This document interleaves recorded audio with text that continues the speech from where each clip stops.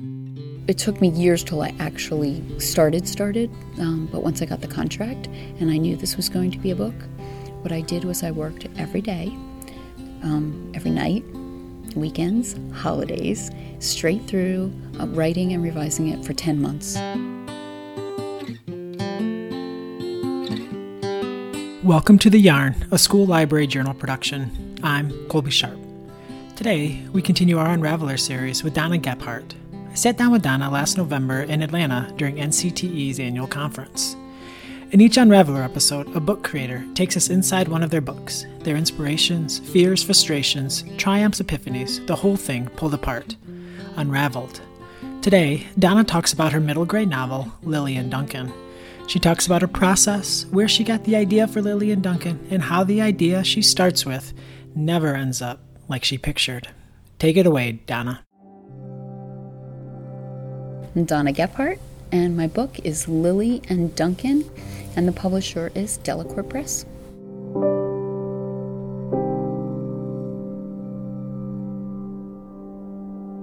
LILY and Dunkin stars a transgender girl who is a big-hearted word nerd, nature-loving, and she tries very hard to save a tree named Bob. And it's also about Dunkin, and he moves to Florida from New Jersey, and he has a really big secret that he's keeping. And he meets Lily on the first day, and Dunkin also has to deal with bipolar disorder. So in order to fit in, he joins the basketball team, even though those are the kids who are tormenting Lily.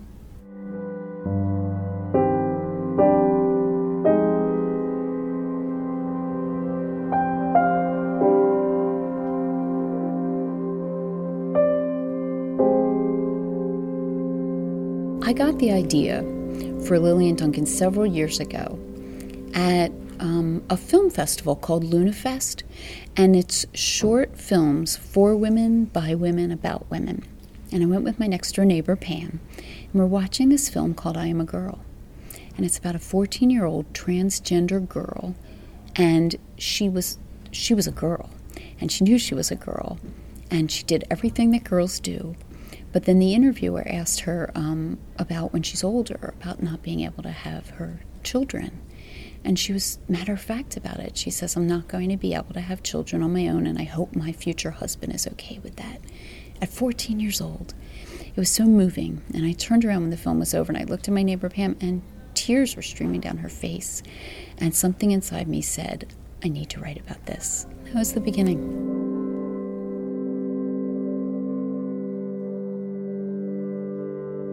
So, I was terrified to write about it because I didn't know anything about it. It's not my lived experience. So I started to research, and I really just avoided writing. But the more I learned, and the sobering statistics about violence towards transgender people, suicide attempts towards transgender teens, it was so upsetting and disturbing that I was more determined than ever to write about it. And once I started, I realized there was another character, the character of Dunkin, and that's inspired by our son, who is now 23, but he has bipolar disorder. And we lived through some very, very hard times together. And when he got a little bit older, he started to volunteer speaking at NAMI, the National Alliance for Mental Illness. And after one of those talks, he asked me to write about a character with bipolar disorder, and I promised him I would, and I knew this was the book where I would do it.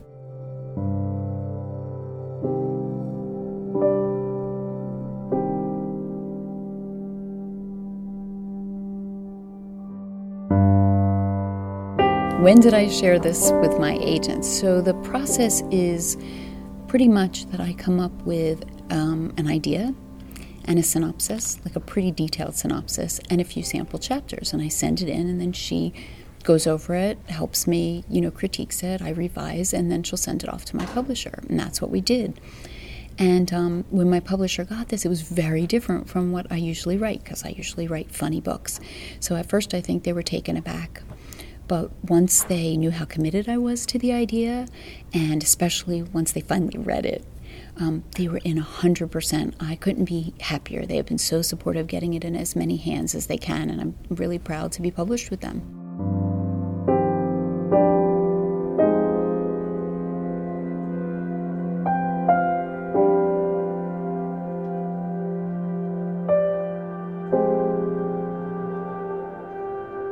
There were many hard parts about writing this book. So it was very hard to read this. I read the stories of as many transgender people as I could get my hands on. I watched documentaries, I read newspaper articles, I watched YouTube videos, anything I could get my hands on. So it was really hard to see how much people struggle. And it's sad because people are they're themselves. It's who they are. They can't be anyone else. And it's more like it's not their problem. It's society treating them in horrible ways. So it was really hard to read those things, but it just, gave me more resolve. And it was hard to write the pieces about the character with bipolar disorder because I lived through that with our son, and it was so heartbreaking. So here I'm writing about a character who's a mom who's dealing with her son, and so it was challenging in that way too. But I think I felt like it was such an important story that I was just going to push through all my discomfort and get this into the world.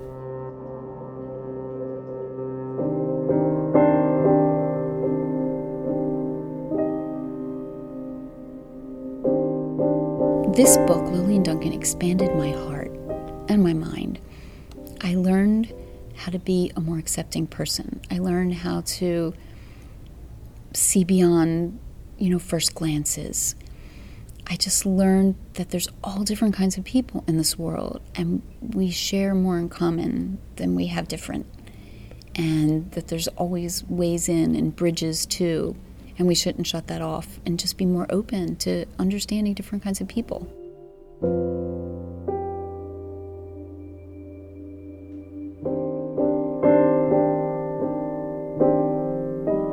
So I feel like as a writer, we always have this little vision in our head when we start a project, and it never comes out like that. But I feel like it's better to have this imperfect version that exists than the perfect version in your head that doesn't exist. So my first and many drafts are absolutely horrible. They're awful. I wouldn't even show my dog.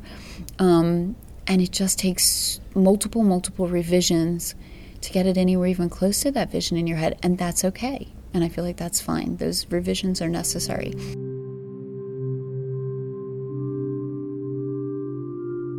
The reason that I write in the first place is because I was a lonely kid, and I found solace in the books in the library. So it is my hope that with Lily and Dunkin, it will make some other kid feel less alone, more validated. Maybe it can provide a little bit of a roadmap for navigating some very difficult territory. But maybe more than that, I'd like to see this book in not just the hands of the kids who the characters are like, but in everybody's hands, so that they can grow more empathy, more compassion, more understanding, and, build a bridge from heart to heart and just be more open and accepting of people and be kinder. I hope this book leads to more kindness.